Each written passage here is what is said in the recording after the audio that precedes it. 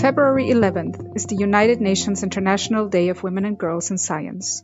Last year, UN General Secretary Antonio Guterres remarked on this occasion that we need to harness our full potential to rise to the challenges of the 21st century.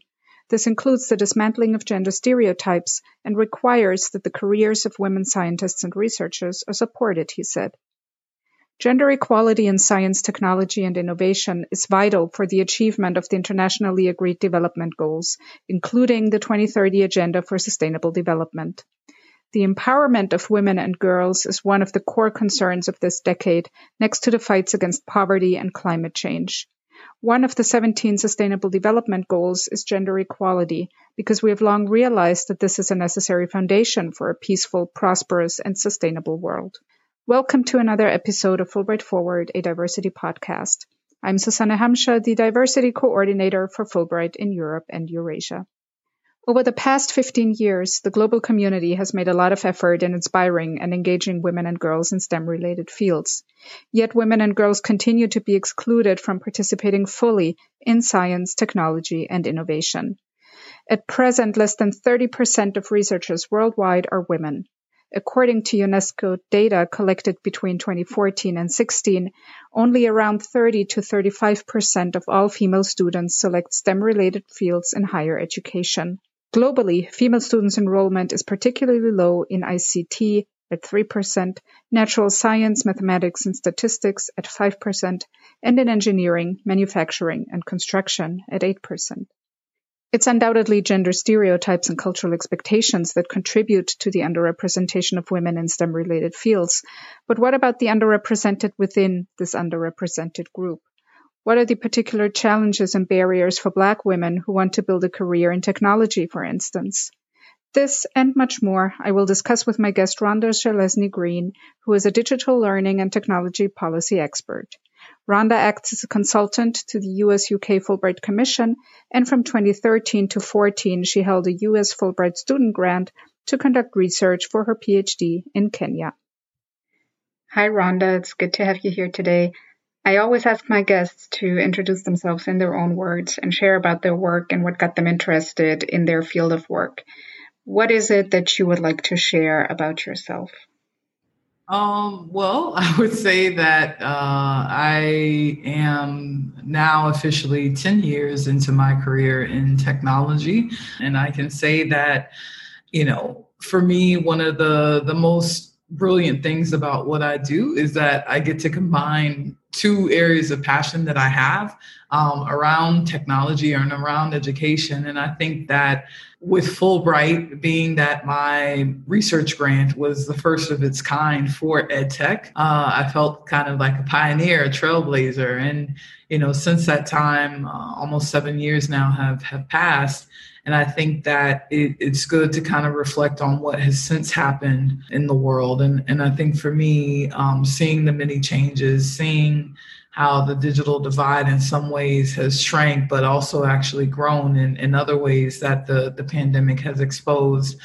These are the things that have been occupying my mind as of late. And, they say that there were pandemic winners and losers. And certainly people in my field, I guess, can be classified as winners. I've been inundated not only with consulting requests from the digital learning perspective, but also the DEI perspective, and of course, also the tech perspective. And so for me, I've just felt like, my calling, particularly in the last few years, is to speak my truth, to say the things that people have been saying, of course, for years. But now that people are really listening to help contribute to those voices and to amplify them. Thank you, Rhonda. I'd like to cut right to the chase, if that's okay.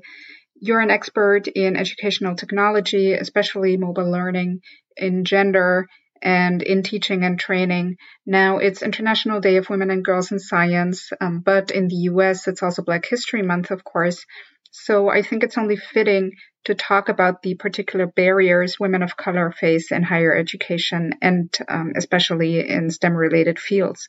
When you look at the different cultural contexts in which you've studied and worked, how, from your perspective, does the intersection of race and gender affect the educational experience and the careers of women of color?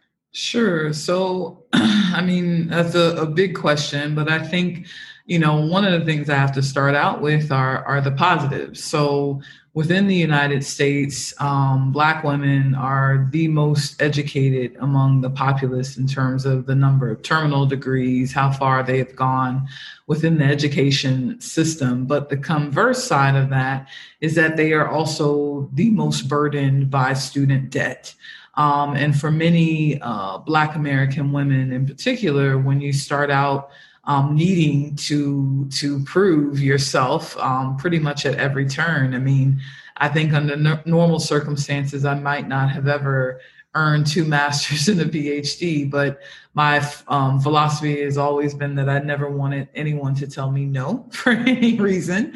And so, we have this education, we have this talent, but we also have the burden, the financial burden, but then also this expectation of, pretty much perfection. I can say that, within my career, I've noticed it so much where peers who were not Black and who were not women were given the grace to make mistakes, were given the grace to fail upward, as the tech culture likes to say, or to fail fast. And, Black women are not given this grace. You can write a book about the stories of the differential treatment that people say is just unconscious bias. But this is one of the things that I've been pushing back on for over a decade. There is no such thing as unconscious bias. And we've seen the rise of right-wing populism throughout the world. And one of the defining features of this has seemed to be not just a virulent strain of racism, but also very upfront and in your face misogyny. And so at the intersection of that, Black women sit, and, the term misogynoir was coined for that reason, because the pernicious acts that are committed against Black women tend to be particularly bad. And as an example, one of the things that has emerged as social media decided finally, okay, they made all the money that they could from people like Trump. Now they will ban him. One of the things that, people keep going to in the research is that it was Black women who very early on suffered a lot of, abuse, racist abuse, misogynistic abuse, misogynoir abuse through social media channels, through technology. So I think we have, a huge problem on our hands. And of course, because we are who we are, we're creative, we're survivors, we thrive. But it would also be nice to just be able to be an average citizen instead of always having to be a superlative. Oh, yeah, absolutely. So let's talk about gender equality or gender inequality in access to education, which persists around the globe. But we know that in a number of countries in sub-Saharan Africa or Western Asia, it's been particularly difficult to achieve gender equality. You spent several months doing field research in Kenya on your Fulbright, and you published on the links between girls' mobile learning and school attendance in Kenya. And I believe that one of your key findings was that mobile phones can contribute to achieving gender equality. Can you tell us more about this? Can you tell us more about your time in Kenya and your research? What did you take away from the time you spent there? Sure. So I pretty much lived, and researched in Kenya between 2012 and 2015. And for me, it was an incredible experience that, undoubtedly changed my life. One of the things that I want to start with is that whenever you are a researcher from the West, going into spaces where you are, working with people who are in any way different from you, it's always an interesting power dynamic that emerges. So I worked with secondary school girls when I was in Kenya, and was trying to understand, number one, what challenges they were facing to attend school, and how technology was, if at all, mitigating those challenges. And that was in my master's level research. And then for my PhD research, I basically looked at, all right, I can't force tech into this, even though this was my interest. So I said, all right, what is the data saying? And when I looked at the data, after having interviewed several different stakeholder groups, I saw that every single stakeholder group, parent, student, teacher, staff, community leader, said that the one thing that they really wanted for the girls was to have access to books after school. So access to textbooks is a huge problem in sub-Saharan Africa. So what you essentially see is that what girls can learn in school is pretty much all they can learn because they don't have access to any further materials outside of school. So I said, all right, well, let's see if there's a way to try to address this challenge.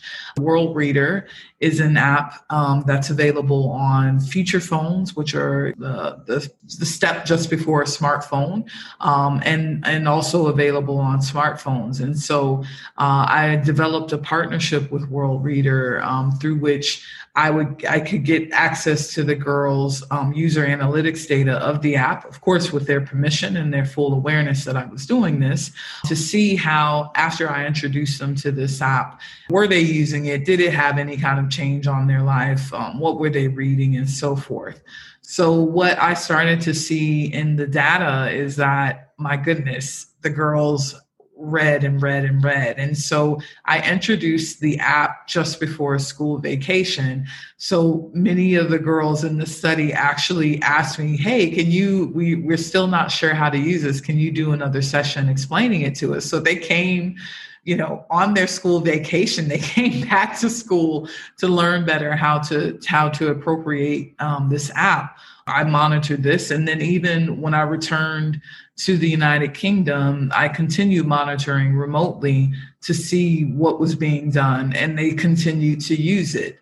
But what was interesting was that not every girl continued to use it. And as I had further field work done with my research assistant to find out why that was, the reasons actually had nothing to do with money. It turned out to be different circumstances that were gender related. So in the case of one girl, her brother assumed, she must be using this phone to speak with guys, and that's bad. So I'm going to have her, not have her on the phone. But pretty much after that initial 6-month period, a lot of the girls, a majority of them, still continue to use this app. And so for me, it kind of pointed to two things, the study. Number one, it was a tool that was certainly underutilized in Kenya because mobile phones, I think to this day, even remain banned on school grounds. I had to have special permission to do what I did from the government.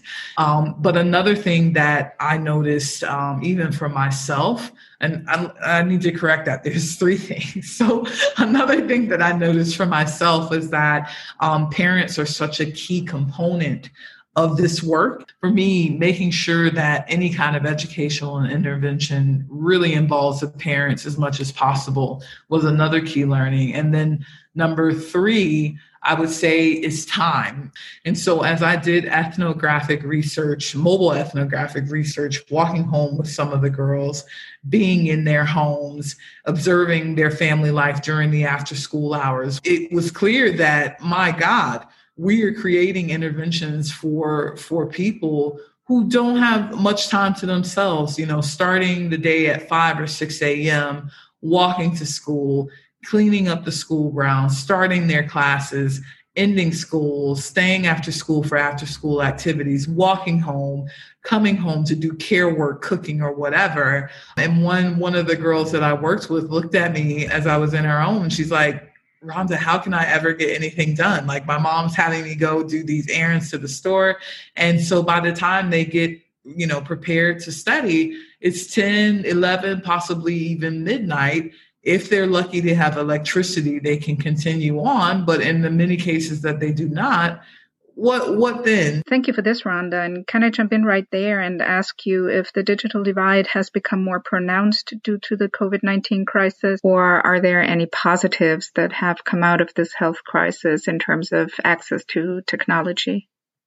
In terms of awareness of the digital divide, it was a positive that people finally realized it is a huge problem. We do not have the ubiquity and access to meaningful connectivity. And when I say meaningful connectivity, I mean it in the sense of the Alliance for Affordable Internet's definition, where you have the device, you have a meaningful, good speed, you can afford it, and it's widely available. And what we saw in the United States was that people were realizing, particularly for people in rural areas, we do not have ubiquitous access despite being the richest, wealthiest country in the world. There were several instances that emerged during the pandemic of children going to fast food driveways to sit and do homework because that is where they could get internet access. Even in the UK, one of the things that we saw was that there were some children in Southwark Council in London, one of the richest places in the world,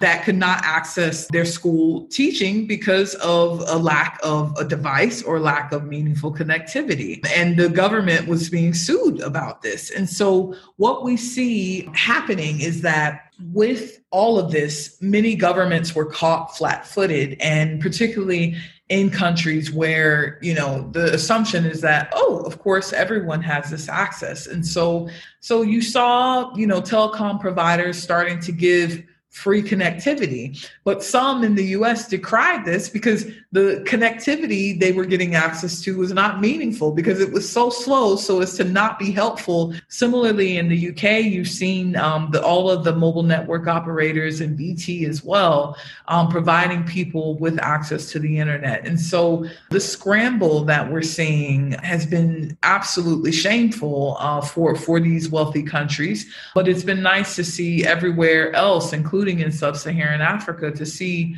telco companies, for better or worse, also stepping up to zero-rate educational content, to zero-rate things that are for the greater good, helping out health workers who may need access to the internet and so forth. I'll have to make a hard cut right there, but I would still like to talk about the structural issues that underlie gender and racial inequality in higher education in the UK. Now, in November 2020, an inquiry by the government's Equality and Human Rights Commission, the EHRC, found that universities were failing to address tens of thousands of racist incidents every year. And as a consequence, Universities UK, which represents 140 institutions in England, Scotland, Wales, and Northern Ireland, called on their senior leaders to acknowledge and address problems of racism at their institutions. The understanding and awareness among staff and students of racism, racial microaggressions, white privilege, and white allyship needed to be improved. That's what UUK said. And they also said that real action was necessary, not just words. The report, quote unquote, only talks about race, but not the intersection of race and gender. So I would like to ask you what you think some real action steps universities could take would be to create an inclusive environment and guarantee gender and racial equality, if it's possible to guarantee this at all. Sure. So I don't think guaranteeing it is possible. I think you can work to ensure things and to put in place the proper protections. Black people in the UK represent a very small minority. Like, for example, I learned in a geography department about international development where there were only 2 people of color who were actually there teaching. And that was shocking to me. We said things about this, like, how are you telling us about international development and you don't have people reflected here? Their voices are not here. And that's a problem, throughout the UK. I mean, I think you can almost count on 2 hands the number of Black female full professors within the UK, maybe a bit more if you get down to lecturers or at more junior levels. And so in terms of what universities can do, I think number one, again, that famous saying, you can't be what you can't see. Why aren't there more people in higher education who are Black, who are brown, who are, a member of a minoritized group. Why is that? Why do people feel threatened by having the presence of these other people in the universities? So I think we need to address that. Number two, I think we actually need to admit that there is a problem in higher education in the United Kingdom with racial relations. I can think of really no university that is doing focused, sustained work to address the issues related to educational access and inequality. In fact, Stormzy, the rapper, had to donate money to, I think it was Cambridge, in order for there to be a specific scholarship created so that Black people could have financial support to attend the university. These are storied institutions that have, a great deal of wealth. And you don't see that being funneled to the people who have historically not been able to benefit from these types of opportunities. And so what can universities do to make their spaces less hostile? There needs to be actual focused work around this. What does this mean? Supporting your Black and brown employees, having serious ongoing training related to diversity, equity, and inclusion, doing systems reimagining. Heck, why aren't there funds to study racial inequalities in the UK? Maybe there are, and I don't know of them, but given that the government itself only last year did a survey asking people about the different areas of racial inequality in the UK, it just seems to me that, this is an idea whose time has come. I often say that in terms of racial relations, the UK is a few decades behind the US in terms of the types of conversations we're having. It seemed to me that people only started to really recognize Black people exist after this summer with the vicious murder of George Floyd. And I think, we need to do better. The wealth is there to be able to do it. My best advice to universities, including my own, is to stop making excuses, to take more responsibility, to make change. The UK is going to suffer from not having EU students matriculate. But guess what? You could have more students of color matriculate right in your own backyard if you made your university safe spaces for us to do so. And until that happens, you're not going to see many of us attending in the numbers that should be there. It sounds like you would agree with Sarah Ahmed that diversity and inclusion at universities is very often not more than lip service. That's right. And I feel very bad for my DEI professional colleagues in the United Kingdom, because I know they've been called on, the past 6 months to really contribute and to do all of these things. But then 6 months from now, where will we be? I think it will be something that's a fleeting trend that people, want to be keen to taking the proper stance on, but in many ways it will just be superficial. I know we could keep talking about these things forever, Rhonda, but we've run out of time, I'm afraid. I always like to close with a personal and sort of forward-looking question, and I'd like to ask you about your transition from working as a teacher to working in tech, a transition which many people, I guess, would still consider very unusual and which may seem like a very difficult and daunting endeavor, but you succeeded at this. So I would like to ask you if you have a piece of advice for women who are trying to make a similar transition. Sure. I would say that number one, don't be afraid to make the leap. I wasn't afraid of making that leap. I didn't know how exactly it was going to play out, but I was like, well, I think I'm smart enough to be able to do it. And so I did. And then I would also say that make sure you also identify women who can be sponsors or champions or mentors to you. In my case, I had two incredible women at the top of the tech field related to gender and also gender and policy. And so working with these two women, having them cede their space for me at, high level events, having them refer me for opportunities, consultancies, jobs, and so forth was something that opened up doors for me that I would have probably never have been able to open myself. So that was huge. My first job in tech as a telecommunications research analyst, I had no idea about the tech sector, but my mentor, sponsor, Sonia George, was like, well, you can write.